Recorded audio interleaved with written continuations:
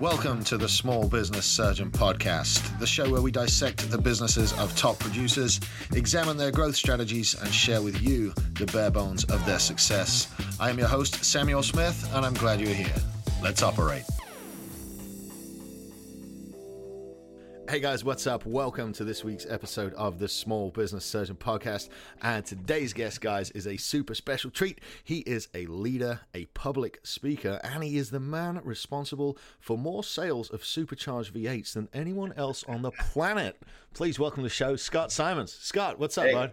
Thank you so much for having me on. It's it's awesome. You're very clever in a lot of things you do, so this is going to be a fun interview. Is that right? How much do you contribute to the fossil fuel crisis? Quite a bit. Yeah. So tell us what you do, man. Yeah. So I'm in the auto industry, and I've been in it for a long time. I happen to co-own and operate a Honda, Nissan, Subaru, Volkswagen, Chrysler, Dodge, Jeep, Ram dealership in the western part of Virginia.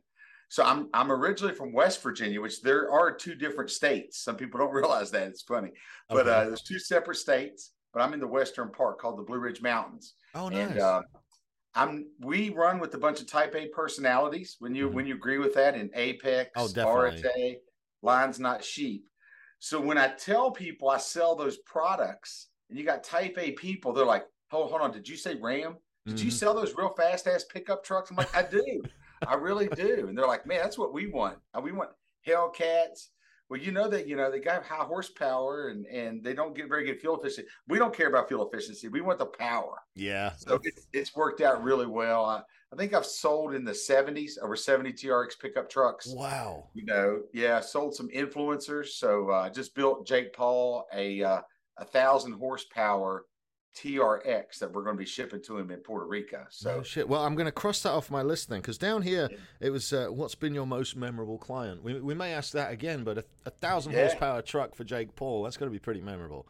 How do you go about, like, and I know I'm jumping around the interview. Normally I like background first, but I want to know while we're talking about it, how do you attract the clientele to sell 72 Raptors? TRXs, they're not Raptors, aren't they? I get in trouble. 72 of those. How do you attract that level of clientele, and how can somebody that's in the car business look at you and maybe emulate what you've done?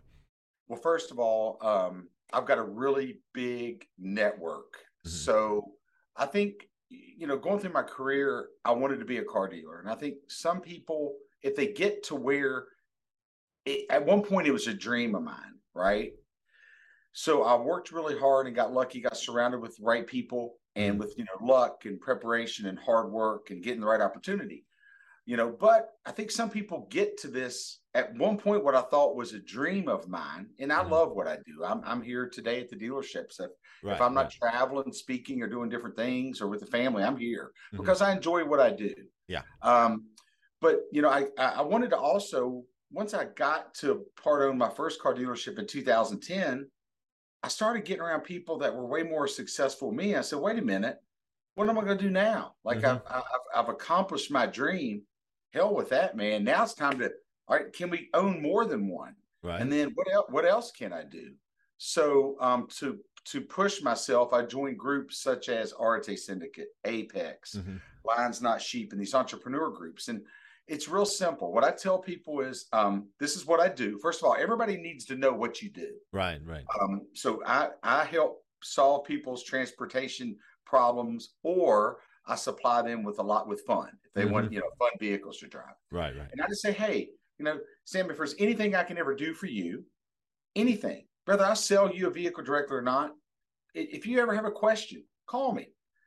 Call me, and if I can help you, I'll help you. And sometimes it's just giving you advice. So there's a lot of times I'll assist somebody buying something, and I'm not making anything on it, but that's okay because I'm building that relationship. Right.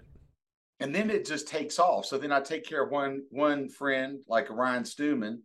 Ryan tells Todd Abrams. Todd Abrams tells Chase Hero. Chase Hero tells Jake Paul. but it's all because I took care of Ryan Stewman first. Right, right. Like literally, I'm at Apex. I just saw you there a couple of days ago, and I get a message that this big Ferrari dealer wants a TRX. And then I start doing research on this guy, and he's like, owns a Ferrari racing team. Oh, wow. So now I've got to take care of him, and he's in California. Of course, I'm in Virginia. So, you know, it just, if you take care of people and then you go and I join groups and then I serve those groups, and then Ryan Stewman, we hear someone mention in a vehicle, I say, you need to talk to Scott. And then by providing that service and telling people what I do and doing a post a day and doing the things that we get taught and build your machine, once I learned those things and got in the right groups, man, it just took off. And I mean, I'm looking at, you know, when I see, you know, a text message from some of these people, these major influencers, and then they refer people. Right. You know, Chase Hero, which, you know, made a lot of money through crypto and online marketing. He did one post for me, just tagging me. I had 10 or 11, maybe 12 TRX sales off of one post. Oh, wow. I mean, that's just that's the power of it, though, isn't it? Yeah. And they're like, hey, we want to get what Chase got. So it's funny because Chase ordered a white one, and then all these people wanted white. Before Chase ordered white, no one really wanted a white truck. They wanted black. Right. And now, like, he had his friends like, no, we got to have white. So now I went on a run, you know, with white trucks, and people's like, well, I don't know which color I want. So, well, I don't know. Jake Paul, people like that, they went with white. They're, heck, I want white, you know. So, you know, so it's been fun. But, you know, I love cars, you know. Right. I like dealing with people. I'm a people person. So that's how, just by getting in those rooms and serving the people and, you know, assisting people, even if I don't sell them something at that time. I mean, I'll assist somebody to buy anything. Right. I have a huge network. You're just that kind of guy, though. You're just so approachable and helpful. And you know, I think people, they catch on to that, and they feel it almost as if it's exuding from you. It just seems to be you've got this spirit of can-do attitude, man. Well, I appreciate that. It's, you know, it's yeah, you know, life's too short, you know, and there was times when I wasn't the person that I'm at today. I mean, I'm unrecognizable for a person that I'd kind of drifted to. Right. And, you know, I did have a health scare. You know, you know, typically we all make changes, right? So back in 2005, 2006, I was on my way to achieving my goal, but I lost my identity. I put on a bunch of weight, drinking every day, smoking, acting a fool, and was winning individually. That's super common in business, though. Yeah. It's super common. We focus on the one thing. We focus on that financial return. And like everything else falls by the wayside. Let me ask you this though. Let me run back to the beginning here. And you said you always liked cars. So did you choose the car business, or did the car business choose you? How do you get started out? I feel like I need one of those thug lives, you know, the car business, you know, with the gold chains and the cigarette, you know. Get it, man. Maybe your team can put that in. You know, the car sales life choose me. Give me some Marlboros and, you know, I don't know, a shot of liquor or something. Man, it's a hustle, dude. It's addictive. I mean, I owned a small independent dealership back in 2010, 2012. It's a hustle. It's addictive. I love cars. I grew up around it. And you know, my best friend now is owner of a big car dealership, like a proper grown up one. And I've always been, you know, I mean, not an independent, but I've always been around it. So tell us how you got started out in the car business, man. So we're originally from Bluefield, West Virginia, McDowell County, West Virginia. And if you look it up, if you Google it, for the economy, it's one of the poorest counties in the United States of America, McDowell County, West Virginia. Okay. So that's where we were from. I saw at some point when I was growing up, my dad worked 5 jobs. My mom worked as a lab supervisor. We had like an 86 Chevrolet Celebrity as our car that my dad bought for a couple $100, and he gave it to a Voc school to fix. So, you know, you got vocational schools where people donate pieces of shit. Well, the piece of shit was our car, you know, that dad went and bought, but he was too conservative, or some people say cheap, to go and have someone fix it. So he paid like $300 for his car, gave it to the Vogue school and said, here's your next project. Y'all fix it. Well, that didn't go over well, but it was free. So I remember like Bondo was falling out of it. It was a piece of shit. So I was like, well, my dad was conservative. We grew up very, very conservative. He was one of 9. My mom was one of 9. My dad never made more than $32,000 a year in one job. That's why he had to have 5. And I remember seeing a man, if I remember correctly, dressed really nice. And he drove a really nice car. And I'm like, and I think he was at church or something, sitting, near the front of the church, one of the more respected people. And I'm like, what's that guy do? I want to wear nice clothes like that. I want to drive a nice car like that. And he was a car salesman. He was a car salesman. Man. And so I'll never forget that memory. And then from there, I just always liked cars. I found myself as a teenager in the local dealer's office negotiating car deals for my parents. So, even the guy, Mr. Cole, he said, he owns a bunch of Harley dealerships now. He said, man, you ought to think about getting in the auto industry. So I graduated high school, went and got my 4-year degree in 2.5 years, got my MBA in 1.5 years. So I did 6 years worth of school in 4 and worked full time. Wow. I got out and my dad said, okay, what are you going to do now? You're going to go, I think my dream at one point, or I thought about being a sports agent. So master's degree, law degree, and then go be a sports agent. But I got burnt out. I burnt myself out by packing in that much school. And I didn't want to go to school anymore. I wanted to go make money. So I looked at my dad and he was proud. He said, got your master's degree. Now what, son? I said, I'm going to go sell cars. And my dad was like, what? You're going to go sell cars? Like, sell cars? Like, you went and did all that school and you're going to go sell cars? Like, what's wrong with you? Right, yeah. And I can understand why he would be disappointed. I understand why he didn't understand. But my dad kind of ruled our house with an iron fist. And my brother went and got his undergraduate degree in accounting. And then he didn't want to be an accountant, but my dad had a friend that was successful as an accountant. So he said, y'all are going to go be accountants. Well, it's pretty obvious after a few minutes around me, I'm not an accountant. I'm not. Yeah, I've got one, and I've got 2 controllers here at the dealership helping me, but I'm not an accountant. Right. So my brother, he decided to go to medical school, which my dad thought was just the craziest thing ever. So he's a doctor in Texas. I told him I'm going to sell cars. Once I saw my brother had balls to go up against my dad, I said, well, shit, I'm going to go up against dude. He didn't whoop his butt, because we were over 18 at that time. And I said, well, I guess I'm going to go sell cars. So, and he said, I can't believe you're wasted that time. You could have went and sold cars out of high school. I said, Dad, I know, but I got an education. No one could ever take it away from me. I proved something myself. And Dad, I want to own one day. Right. How can I own one if I've never sold cars before? So that's when I started in the auto industry back in 1996. Oh, wow. Yeah. I went to work for a Saturn car dealership. I don't know if you remember Saturns. I do. Yeah. Great company, great culture. I learned a lot, but they were pieces of shit. They weren't just not nice cars. So anyway, I wasn't gonna go that deep on Saturn, but yeah, they were a test bed for GM, weren't they? GM's lower end product. It was. And then, so I went to Saturn, sold cars there for a short amount of time, went into finance. And then from finance, worked my way to general manager. I was a general manager by my late 20s. And then bought into my first car dealership 12 years ago. So at 35, I was partner in a new car franchise, a Honda dealership. Nice one. Well done. Yeah. From there, I took over our VW store like a year or 2 later. 2 years after that, bought a Nissan Subaru store in town, and then picked up Chrysler Dodge Jeep Ram at 16. So before I sold the first car at the Honda store, I looked at the team, which every time we acquire a store, we give everybody a chance to stay on our team. Right. Train them. And so I remember I walked into the showroom, which I ran the competing Honda store, and was just, we beat everybody. And I looked at them all and I said, hey, we're going to be really successful here. I'm excited to be here.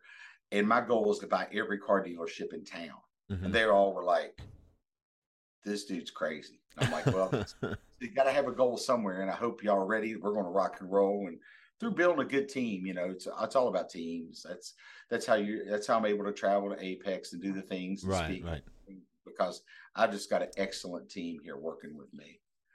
And so I've been in it since I started selling cars at Saturn, now partner, and then that's parlayed into I partner in about 25 other businesses, where I partner up with Apex people, Arte people. And so the engine that drives my Simons Enterprises, Inc., which is my S corporation, is the car dealerships. Right.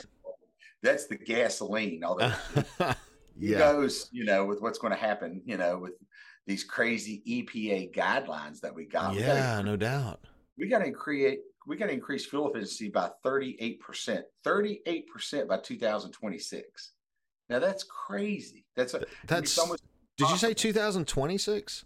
2026. That's 3 years. That's 3 years away. It's October 22 while we're recording this, so it's 3 years and 2 months. Yep. And even if a president comes in and makes changes, or if it's too late, like there's no way. So that's why you're seeing the V8 engines. They're going to stop making them. They need to make more electric cars because they have to push that 38%. If not, the fines are going to go up. There's all sorts of things that's going to happen that's going to penalize manufacturers for not making fuel efficient electric vehicles. I say we just get rid of the EPA. I agree. I am high horsepower and shitty fuel efficiency. Well, hold on a minute. When you think of where the majority of global greenhouse gases and pollution comes from, it's got nothing to do with cars. I don't know. We're just not allowed to debate that publicly. But the majority of greenhouse gases are coming from shipping and from that kind of transportation, and nothing to do with cars. I don't know. It seems, for want of a better expression, it seems just like pissing in the wind. Yeah, it is. And we've got lobbyists, the NADA Association, which we're a member of. And, we've got people that are out there trying to do everything they can in order to thwart this. But, it's not unless we get a Hail Mary, not unless something happens, we're going down a course we're not going to be able to, reverse. And that's the reason why I've already pre-sold 30 Hellcats, because they're saying 2023 is the last year. It is. That's what they said. Yeah, they're going all electric after that, huh? Yep. And I mean, they're going to have fake noise. I mean, come on, bro. Like, fake noise. I told my son's just thinking as an entrepreneur. I thought about, my son is 15, right? Turned 16. He loves older cars, right. Old muscle cars. I thought about starting an independent dealership with him, teaching him the ropes here, let him go and call it Gasoline Alley or something like that. Yeah. And then sell nothing but just high horsepower, old school cars. The cars I'm selling now that won't be available 3 or 4 years from now. And so I thought about it, kind of like a revolution against. I love it. I love that idea. Have you, side note then, to do with that, have you hooked up with Chad and Lisa Austin yet and execs? They own Coyote Classics. Yes. They do wonderful work. Super people. And I have spoke to them at almost every Fly-In Friday, and then I've offered my services to them. Same concept. They're same type of concept, but they are older cars. I would go after more of the newer models. Yeah. They're more classic. I would go after high horsepower current generation, probably, 10 years and newer, while they're doing. Yeah. I mean, they're doing some amazing things. I appreciate those older cars. I really do. But, I think there's going to be a market in between those markets. Oh, definitely. That people that want the Mustangs now that aren't going to be able to get them a couple of years from now. And I think if you spin it off as a Gasoline Alley or something like that, have a little bit of fun with it. I think you can have fun with the cars. Obviously, the perk is you'll get to drive the cars. Yeah. And I think my son would enjoy something like that. So I thought about that just a couple of days ago as we get pushed down this road that, I think people should have choices. Oh, no doubt. Let's have choices. If you want to drive a car that gets, 15 miles per gallon, 10 miles per gallon, has high horsepower, you should have that right. If you want to get something that is 100% electric, follow with me for a second. So I drove one of the Tesla Plaids. Okay, so that thing has 1,000 horsepower, and it literally, when you punch it, will have you ever driven in one before? No. I've been in a regular one, but never in a Plaid. So a Plaid literally will take your breath away. I mean, I've got my, I've got a twin turbo Mustang Cobra with 1,000 horsepower, so my breath is like kind of just. Yeah. I get it, but not on the street. So, but I don't like them, and let me explain why. And let me put this visual in your mind. Yeah, go ahead. Okay, so if you and I are in a room, and I crack a fart, you anticipate smelling something, correct? Right? Go on. Okay. So driving a high horsepower car, you can hear the supercharger kick in a little bit. You can hear the horsepower. Yeah. So it makes sense that the car is going fast. Right? Yes. So when you're in a Tesla Plaid, you can't hear anything. So when my wife was riding with me and I'd punch it, she hated it because she couldn't brace herself because it would just take off. Also, it wasn't exhilarating to the driver because you don't hear any noise.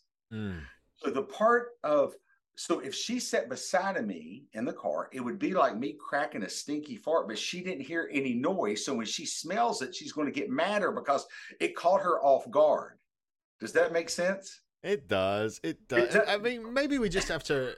Maybe I don't think we'll stop the wave of electric cars in the future. Yeah. Maybe we'll just have to get used to that. But I mean, there's definitely something to be said for waiting on the boost, for hearing it, for knowing it's coming, and not only that, it's visceral. It's the feeling you get in your chest when you feel the vibrations of the car. It's not having all those driver aids and being able to know that the rear tires are breaking loose right about now, so I got to feather the throttle and keep that going. We're losing sight of all of that. There's no greater pleasure than laying a thick black 11 all the way down the road as you go. I don't know. That's why even I like driving the rear engine vehicles more than the mid engine. Like I've got one of the new Corvettes and people said, how do you like it? And I said, I like my Z06 I had before better. Now the new Z06 is going to come out is going to be really nice. I mean, it's going to be a monster, but there's something about driving that car when it's breaking loose in the back, like the Corvette or the Hellcat, that you've got to be a better driver as opposed to driving. I've had a Lamborghini. I've had a Porsche GT3 RS. Now, those are brawly, nasty cars, but there's something different about driving a car that could literally get out from underneath you at any point. So there's that, and it takes a better driver, which is your point also. So, I think I'm going to sell a lot of Hellcats in between now and when they stop producing them. Yeah. Man, if I could afford one of them Jeeps. Dude, if I could afford one of them Jeeps, I'd have one, man. They're just a little bit out of my budget. Those I had a Grand Cherokee SRT, and when the Trackhawk came around, I fancied it, but I put a little bit more money into the growth of my companies right now. So for sure, maybe I'll get one in the future. But that supercharger, man. They've got that, and then now they're going to bring back out the Durango, which they only made that for about 6 months. They're bringing that back. The Durango will be back in 2023 in a limited run. Final run. And then they are going to make the TRX, and then that'll be the last year of the Hellcat cars, is what they're saying. Man, I can't imagine what the next model has to be better, though, surely. They got to top it. Unless what happens in the 70s with when the Mustangs went to the Mustang 2s and they were just... There was this like redheaded stepchild from about 74 to about 79 when it came out with the Fox bodies that were just terrible. Maybe that'll happen, because that was all to do with fuel consumption restrictions as well, wasn't it?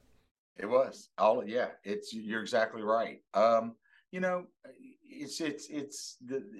see what happens. We hope that it doesn't kill all the V8s and all the high horsepower, and we probably knew this day was coming sooner or later. We just all hope it's later. But no, the auto industry has been great to me. Obviously you can tell I get excited about talking about cars, and, I still get excited when I get a picture from a guest where we shipped a vehicle to them, or when I see that they're getting their brand new car like that. I get excited whenever I see that happen with somebody, whether it's someone's first car or it's a $10,000 starter, $5,000 starter, or, it's their it's what they've worked hard. There was a gentleman that bought a TRX from us, and he worked at America Power Company for 45 years. Oh, wow. Sitting in the TRX, he started crying. Grown man, 60-some years old, started crying. And he said, I never dreamed that I would be able to buy a truck like this. And he paid cash. He worked really hard. And I mean, just sitting there and watching a grown man sob that he, bought something off his bucket list or whatever list you want to say, I got choked up watching the man, where he realized something that he wanted to accomplish so bad that he bought one of those TRX pickup trucks. So those are things. And when you see people they may have had some credit issues that you get approved that they didn't think they could buy, and you find them affordable transportation, you problem solve for people. That I still get excited. And I told people, when I don't enjoy this anymore, which, trust me, not everybody loves what they do every single day. That's when I'll decide. That's when I'll go do something else. But luckily for my career, that hasn't happened to me yet. Well, man, it must just be so rewarding to see those smiles when those guys achieve their goals, man. I want to move the interview a little bit now and talk about what happened a few years back when you'd had some success, but you were successful in the business aspect of life, but the rest of your life kind of got out of hand a little bit. And let's go there. Tell us about the weight gain and the issues you had. And now, I mean, looking at you're as fit as a butcher's dog, man. You're in amazing shape. So what was that like as an entrepreneur, finding success and then slowly realizing the rest of your life wasn't where you wanted it? I think we talked about it a little bit earlier, but I was so fixated on a goal. And when you go put on weight, what happens is you just start to think, well, my shirts, I must have shrunk my shirt. That's what I think. Stupid washing machine. And then you're so used to seeing it that you don't realize that you've got a substantially bigger face. One, you don't want to see it. And two, one of my friends, he says something, you don't know how you look till you get your picture took. And he says it in kind of a Southern twang. It's like, what's he mean by that? I know what he means by that. And looking back on those pictures, holy shit, I look terrible. But at the time, it's the same person I see, so I didn't rely, now I knew that my shirts were going from a large to extra large to 2XL to 3XL. I knew that I could no longer tuck my shirt in my pants. I needed suspenders, but which I wouldn't wear suspenders. I knew that when I went to the pool, I'm the fat dude that had the t-shirt on, that didn't want to take his shirt off, or I would just avoid the pool, or I would just avoid going to the lake. Anytime outside that took me to take my shirt off, I just wouldn't go. Yeah, I was the same, man. I was the same. And you're embarrassed. And then you say, well, what the hell? Why don't I go on and drink this 40 ounce or, because what does it matter? I've already put on all this weight. And so, it took me, which is what I try to talk to people about now, is don't wait until something happens to where you got to make a change in life. What was there something that triggered it? Yeah.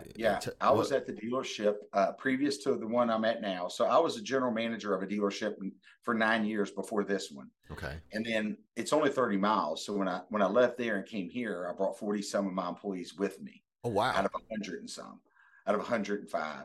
But they didn't come immediately. They came over time. But, I was working at the other dealership, and I was the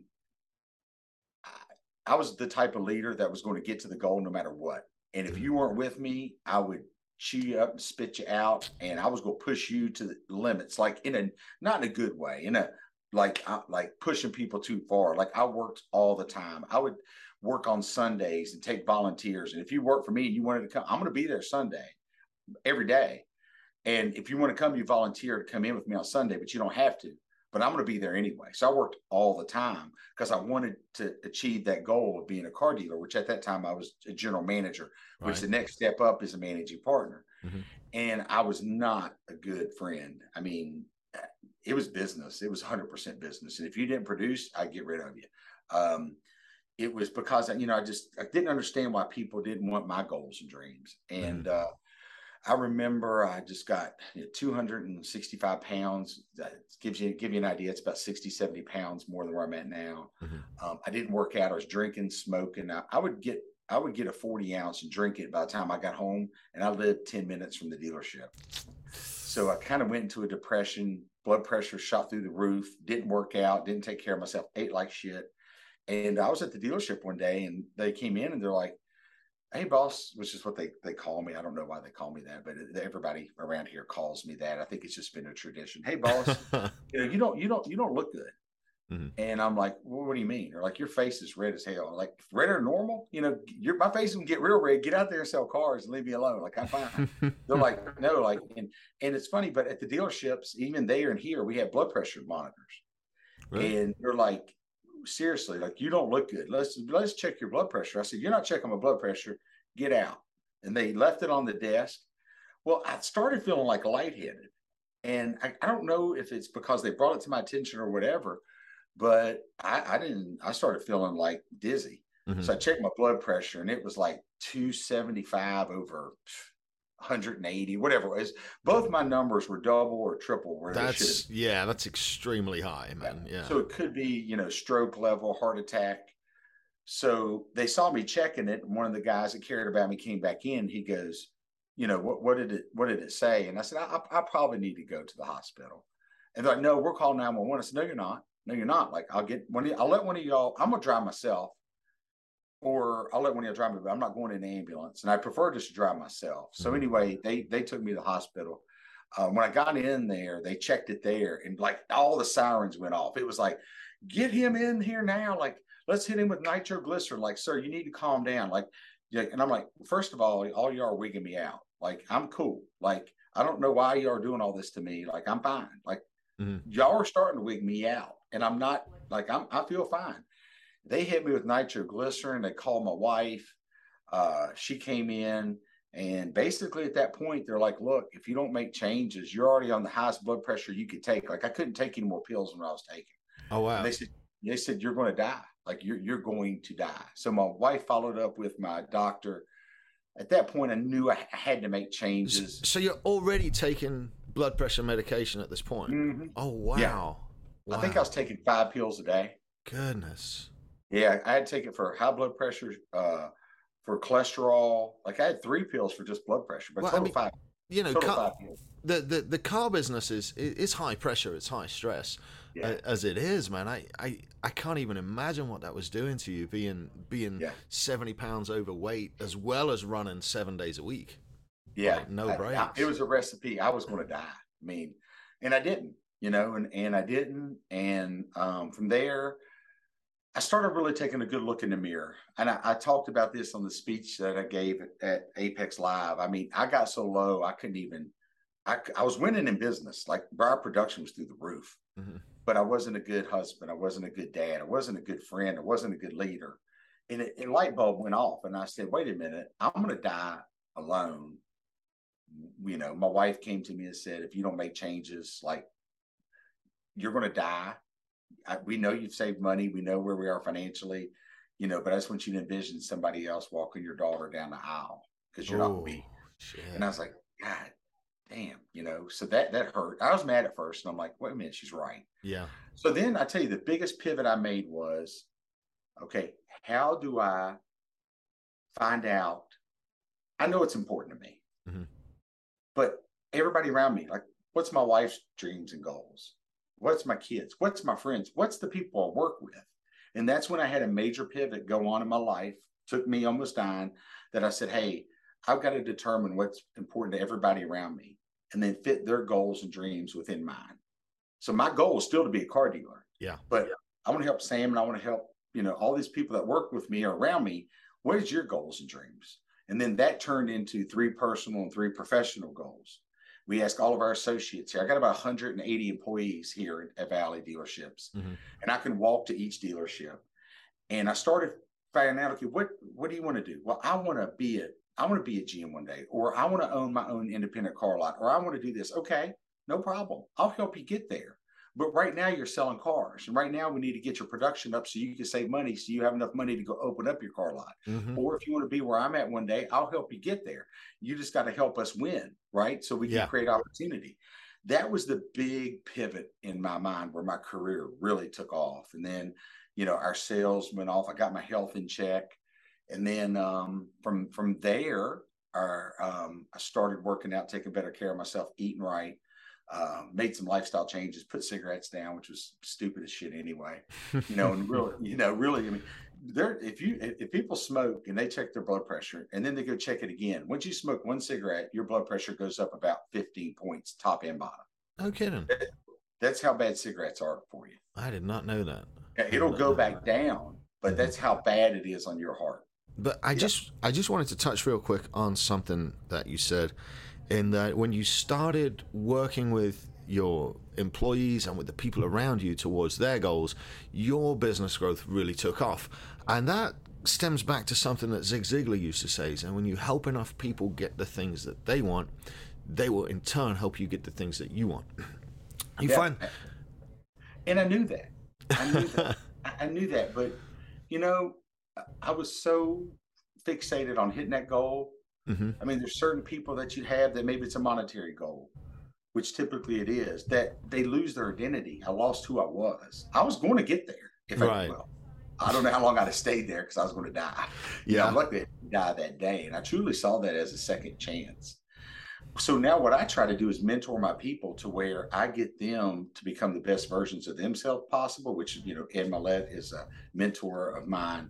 And that's what he preaches all the time is, are you going to emulate, or are you going to look like that person that God envisioned you to be at the end of your life, which I truly believe that.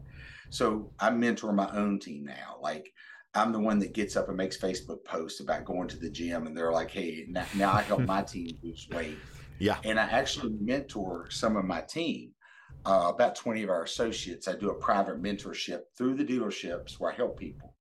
And then, and that's how my career really took off, in the last 15 years. 15 years is when that happened. It really probably took off about 12 years ago. Wow.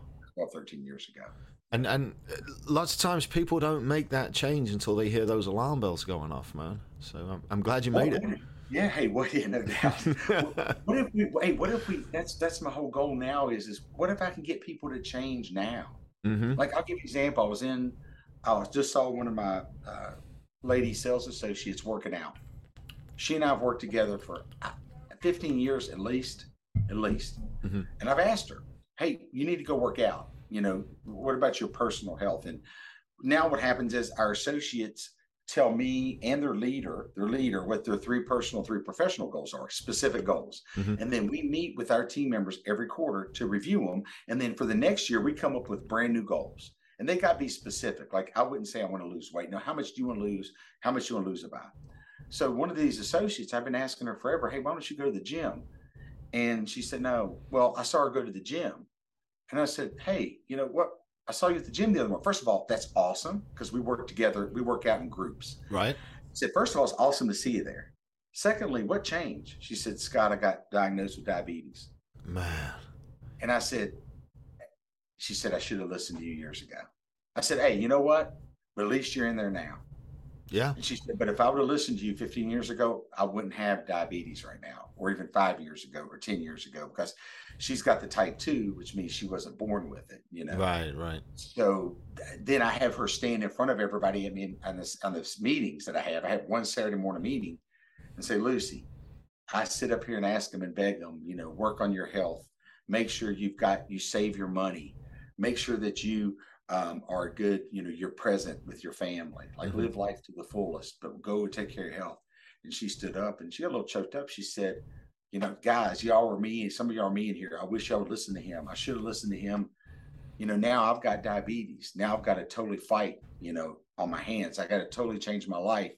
And if y'all would listen to him, like I should have. Yeah. And then I've got people that work with me that didn't make good financial decisions. And now they have money in the bank, and they used to have a 400 credit score. Now they have a 700. And they're like, hey, you got to listen to him.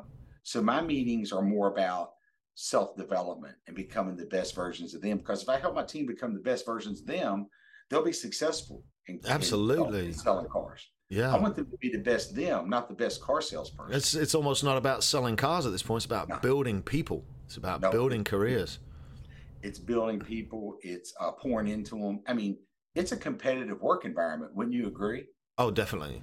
So how many people are going to go and lead them into, like, let me tell you some of the fun things we do for mentorship. Yeah, let's go. So one, you don't, you have to apply and you have to tell us why you want to be in it. Mm-hmm. We don't accept everybody. 2, it's during if you're accepted, you've got certain requirements.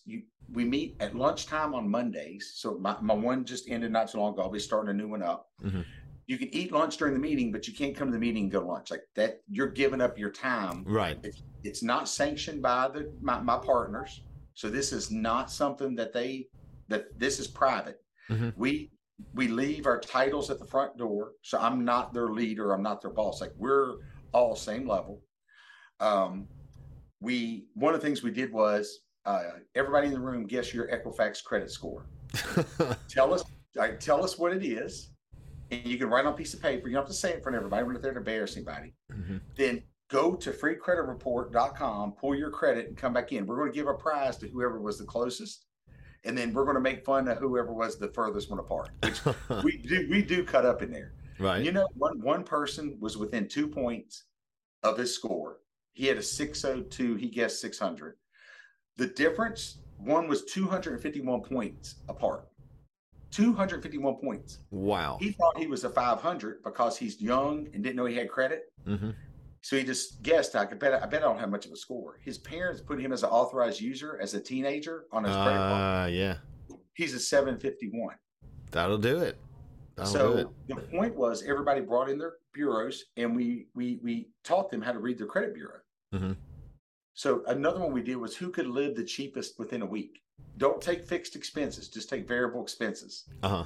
One guy spent $80 in 1 week. Another guy spent $600 in 1 week. The person that spent 80 was the person that spent 600 when he first went through my mentorship. Oh, wow. Our whole point of that is document what you buy, and you don't realize the energy drinks or the cigarettes or the cookies or whatever you buy. Like, you can make choices and save more money if you want to. Oh yeah, man. What I like to do is I like to have all my money going wherever it should go, and then just have a couple of $100 cash in my pocket, and that's running money. That's for the coffees, that's for the sodas, that's for all that stuff. And I know if I just put a couple of $100 in there, that's what's got to last, you know. And yeah, I can go spend more, but when I can spend more, guess what? I do spend more. Like, when I can spend more, I eat out every meal. Like, which goes to the weight gain. But when I play it like a game, go, right, I got $10. What can I eat today? Can I get all my protein in? Can I get all my vegetables in? Yeah, sometimes I go over. But if I don't do that, like, just because I've got the resources and I have the ability, I end up spending $60-$80 a day. We go eat out here, we go eat out there, and you know, that shit adds up, man. You don't realize. You know, but no one is teaching our children and teaching these things that should be taught in school. Well, there's no physical pain to swiping a credit card, but there's pain having a stack of 20s and handing one out and seeing it go down, you know. So yeah.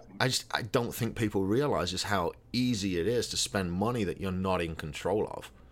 See, we push them all to max out their 401k, which is 20 or 21,000. And a lot of people disagree with this, but that doesn't matter. I'm not a financial planner. I just say, hey, I know that a lot of car dealers that I know would go and ask people to buy an expensive car, buy expensive house, buy expensive clothes, because they ring up their debt, and then their debt owns them, so they have to produce. I'm the exact opposite. I want them to go max out their 401k, 1, to reduce their taxes, 2, to make sure they have money in the future, but 3, they got to replace that money. So I'm the polar opposite of what traditionally has been taught in the auto industry. I want to teach them to save, not to spend. Yeah, because I mean, you get a car salesman, you know, and he's selling 20 cars a month, and he gets used to that money, and you know, we tend to spend to the limits of our ability. So what better way to guarantee that guy's going to hit 20 cars every month than to peg him with that amount of payment? Yeah, we teach them to set up automatic withdrawals out of their checking account, set up multiple checking accounts, multiple accounts, have that 401k come out. And then, because everybody's, like you said, everybody lives off the net, off what they've got left over. Oh, damn, I got a couple grand. Yeah, I can afford those shoes, or I can afford those pants. But if you have as much pull out as you possibly can, and then we also train our team to base your life budget on your worst month, not your best month. Yeah. So not the average. It's just, what is your worst month this year? Okay, that's your new budget. So then, we just do things differently here. But the old guy, the old me, I'm going to go get you expensive clothes, but it all changed. And it also, in that change, came from caring about others. Yeah. Genuinely caring about them.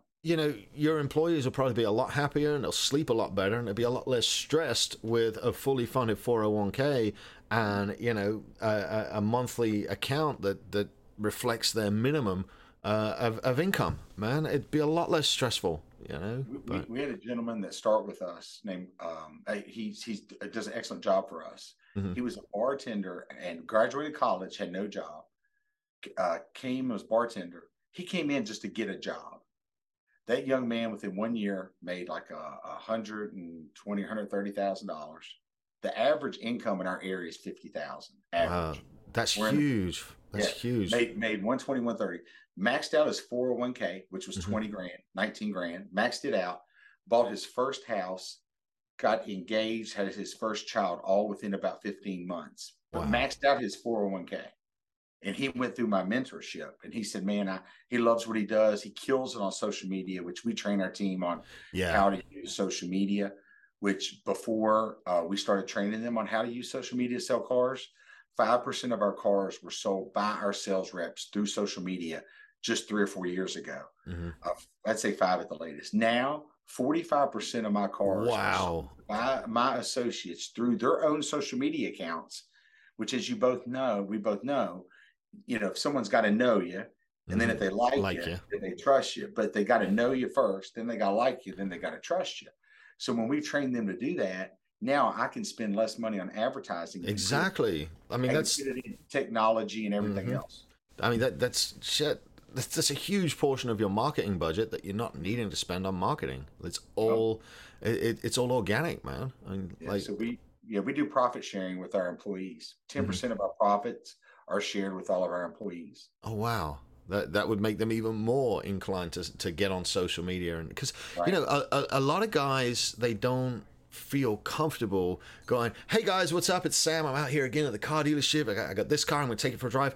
What are some things that you teach your guys to do to kind of break through that hesitancy? And maybe somebody's listening that's wanting to get on social media and just doesn't have the courage to do it. What is some advice you can give for them? Well, first of all, when you're on social media, even when I look down at this monitor, I'm going to sound stupid. And I made some people anyway. I'm going to think I look stupid. Mm-hmm. It doesn't matter. But when you choose an industry and occupation to where, reason why we get in car sales originally is we want to write our own paychecks. Correct. I don't want to go to a factory. Not that there's anything wrong with that, but I don't want to go to a job where I'm limited in what I can make. Absolutely. So that's another reason why. So if you choose an industry like real estate or whatever you're doing in sales, which we're all salespeople, people get all tripped out about sales. Sales, look, I don't need to say gimmicks and say catchy things to sell cars. I also don't need to get on TV on Facebook and say, I need one more car to hit my quota. I've seen that. Do that. Yeah, I've seen that. Yeah. Nor will you see my team, because people don't care. Mm-hmm. People don't care. I need one more car to hit my goal. No, it's, hey, this is Scott. I'm here at CMA's Valley Dealerships. I have 8 franchises to choose from, but I'm here to help you. Anything automotive. If you have a question about maintenance, if you got a question about anything, whether I sell it or not, contact me and I'll help you. Here's my cell phone number. Mm-hmm. And then when someone contacts you and texts you or something, then you help them. Yeah. And there might be a time, hey, I'm thinking about buying a Toyota Corolla. Hey, Toyota Corolla is a great product. I don't sell Toyotas. We do in our group, but hey, it's a great product. Toyota builds a great product. Corolla is a really good choice, and then you go through it with them. Then I may say, hey, by the way, we have a Toyota store. Do you want me to do a referral? Man, you'll do that for me? Sure. And then I take your name with one of the managers, text the manager and you, introducing yourselves, and then you're going to do business with them. But guess what? I'm going to follow up with you and say, hey, how did our store take care of you? Yeah. Oh, they did great, Scott. Awesome. Hey, thank you so much for that connection. No problem. I'm here for you. If there's anything that I can ever do for you, your family, anybody you know, text me. And as soon as I get a chance, I'll give you a call back. Mm-hmm. So people are afraid to go and get on social media, but then you probably shouldn't be in an occupation or industry to where you're making, you're in sales and you're dictating your how much you're going to make. And if you take care of people, it all works out. Like, yeah. I'm never the type of man to say, how much money do we make on that deal? No, sell the car, take care of the customer, the money will be there. We're going to be here for a long time. And then when you don't count it on each specific thing, it works out.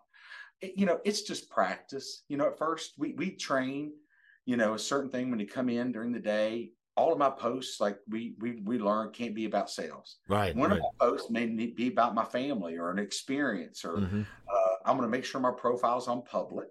I want to make sure I post every single day. Every single day, I'm going to check in. I'm going to post something. And then if I sell somebody, I'm most definitely going to take a picture with them and show that I sold it. If they have a trade, I'm going to post their trade, separate post, and say, hey, I just traded in this really nice Honda Accord, low miles. If you know anybody's interested, let me know. It'll sell very quickly. Let me know. Yeah. And then the rest of the time, I'm just providing value. And then during my downtime, if anybody contacts me, I save them in my phone, and my phone is my CRM. Yeah. So I have 6,000 contacts. So if you're in sales, save anybody that contacts you in your phone. And then if I wanted to message each person in my phone, I'd have to message 17 people a day. If I message 17 a day, it means I'll touch all 6,000. And my message will be, hey, Sam, this is Scott. Hey, great to see you at the last Apex. Anything I could do for you, brother, let me know. I'm here to help you with any of your automotive needs, or if you ever need anything, give me a call. For sure. And same thing when I meet people, I say, hey, look, I'm looking to invest in other companies and partner. If you ever need anybody that has, looking for an investor or a partner, keep me in mind. Those two comments right there are the reason why I partner in the businesses and I sell the cars. Yeah. Yeah, and they're all just little small positive deposits in the bank of karma that get people thinking about you when they have that specific need. And it's something I do very regularly. Just shoot out 4 or 5 texts every single day. I don't have 6,000 contacts in my phone, but I don't sell cars. But I do. I shoot out texts. Hey, how have you been? I was thinking about you. You're on my mind. Anything you need, let me know. And it just does. It makes those deposits. And then when you need to make a withdrawal, there's an abundance of goodwill in your favor, I tend to find. Yeah, most people don't do that because they don't see the immediate results. They go to the gym and they don't see the 6-pack, or they go send out those messages and they play the short-term game. So they don't, well, gosh, I sent all these messages. Why didn't I sell a car? Yeah. It doesn't work that way. No, sir. It's like water dripping on a stone. It's a little bit of consistency over time. Eventually produce the results. Man, right. Dude, I'm having fun, but I know we're on a hard deadline, so I got just a couple more questions to ask, Scott. And let's go, dude. I got to bring you back on the show again, though, because like it feels like we barely talk, but I know we're on a deadline. So, one of the things I like to do is I'm a huge proponent of continuing education, and to that I read a lot of books. So, what are some great books that you've read recently that you can share with the audience that we could maybe take a couple of tips from? Yeah, so I read a lot of, first of all, I watch a ton of podcasts, a ton. I don't really listen to music, not unless I just want to get in the mood or I'm working out. Right. So coming to work, I'll listen to, I like Brad Lee's podcast right now, so I'll listen to podcasts a lot. And I'll listen to the guests. And then once I find a guest that I like their message, I'll go and listen to that guest. People, my mentors, I think are huge, even more than books, although I listen to a lot of books on Audible, Yeah. Because then I can multitask. I'm big about multitask. But mentors, Andy Frisella, of course, Ed Mylett, Ryan Stewman, Grant Cardone. I know he's controversial to a lot of people, but I've learned a lot from Grant Cardone. The book that changed my life when I was in was Can't Hurt Me by David Goggins. Hell of a probably book. Probably my favorite. John Maxwell on leadership. I'm a big John Maxwell fan. 10X, I take I don't think any one person's perfect, not me, including me. Yeah, So yeah, I yeah. take a little bit from each person, Mm-hmm. and then I put it all in and make my own spin on it, and then that's me. Like As I'm a well you big, should. Yeah. I'm big on Ed Mylett. He's got The Power of One More Mm-hmm. that just came out. So yeah, those are all books, but I'm a big podcast guy. Like I listen to podcasts all the time. So aside from the Small Business Surgeon, what's some of your favorite podcasts? We got Brad Lee. Yeah, I've got Brad Lee. I think he does an excellent job. I like Ed Mylett. Of course, I listen to all of Andy Frisella's. Real AF. Share the show, pay the fee. Yeah, that's right. Dude, I love that. That's probably the one I listen to the most is Andy's. I mean, I listen to Ed occasionally, I listen to Brad occasionally, but Andy's is pretty much daily. Yeah. Mm-hmm. Yeah. So those are all of them I listen to. All right, my man. The penultimate question, last but one. This show is aimed at guys that are a few years behind us in business, that may be struggling with a little bit here, a little bit there. If you could go back and talk to a version of yourself, maybe 10 years ago, that was struggling with something, what's one critical piece of advice that you'd give yourself? Yeah, just don't give up. I think a lot of people give up way too early. I think make sure you conserve your cash. Yeah. Make sure that you spend money wisely. Mm-hmm. I mean, when you're running a business, you're a small business or you're just starting out, you can work really, really hard, but you got to watch where your expenses are. Most definitely don't give up too soon. I like the model of going and learning a trade, saving your money, and then starting into this business. I know a lot of people say burn the boats and do this and do that. I get it. Yeah. But you hear a lot of people, you hear about the few people that make it. There's a lot of people that don't. So if you're, say, in an industry right now and you're doing well, plan your exit to go into business. Yeah. Maybe even start that side business at night or on the side. And then once you get some income coming in and you know what you're doing, then graduate from being a W-2 employee to your owner operator. Yeah. That would be advice I'd give people. And save your money. And don't give up too soon, but I'm not big, I guess, because I just never thought that way where I'm risk adverse, where you just go burn the boats and go straight in.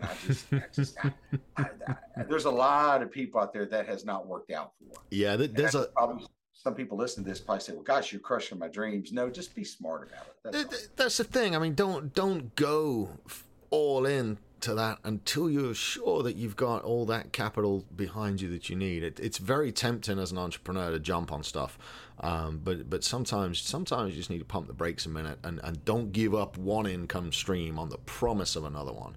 Wait till that other one started. Hey, the number one reason why small businesses fail is undercapitalization. Mm-hmm. The number one reason why marriages fail is money. It's not infidelity. Mm-hmm. Half of marriages fail. The number one reason why is money.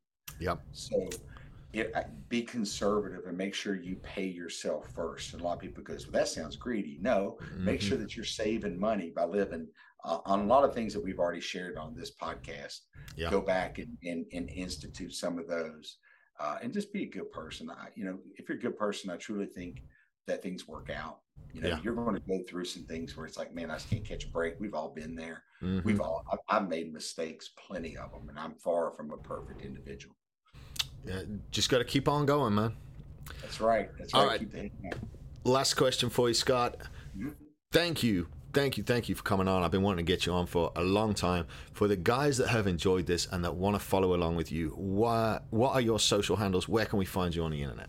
So I'm on LinkedIn. I'm not as active on that platform. I'm most active probably because of my age on Facebook. It's Scott Simons.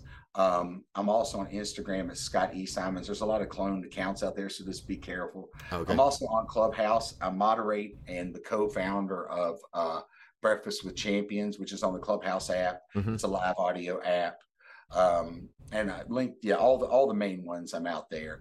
Just reach out to me. My email is Scott E. My middle initials E. Simons@gmail.com. And I just appreciate you having me on, And one thing about it is, look, take for me, when someone says they want you on a podcast, pull your phone out, book it right then. Book it right then. This last Apex, I think I'm booked on 5. Yeah. I learned a lesson. Pull your phone out. Send me the link. All right, I signed up. We talked about it just a couple of days ago, and here we are. So I learned something. It was minutes from me sending you that link. So I said, boom, you got Monday? Let's go. Let's do it. Scott, man, thank you so much for coming on. I can't wait to hang out with you again, brother. I really appreciate you spending the time to talk with us today. Thank you. Thank you for having me. I sincerely appreciate it. All right, guys, that was Scott Simons, a leader, a public speaker, and the guy sells so many Hellcats, guys. If you need a car and you're up there, man, he can ship them all over the world. And if you've liked this, show him some love. Run over to his socials and give him a follow. And you can follow us at Small Business Surgeon. Scott, thank you again for coming on, my friend. Thank you so much. And hey, in my DMs, be sure to mention your podcast so I know where they came from. Yeah. I appreciate you, brother. Thank you. Thank you, sir. All right, guys, that's it from us for this week. Be sure and check in again on Friday. We'll have another edition of Friday Fire for you guys. You'll be good, stay safe, and have a great week.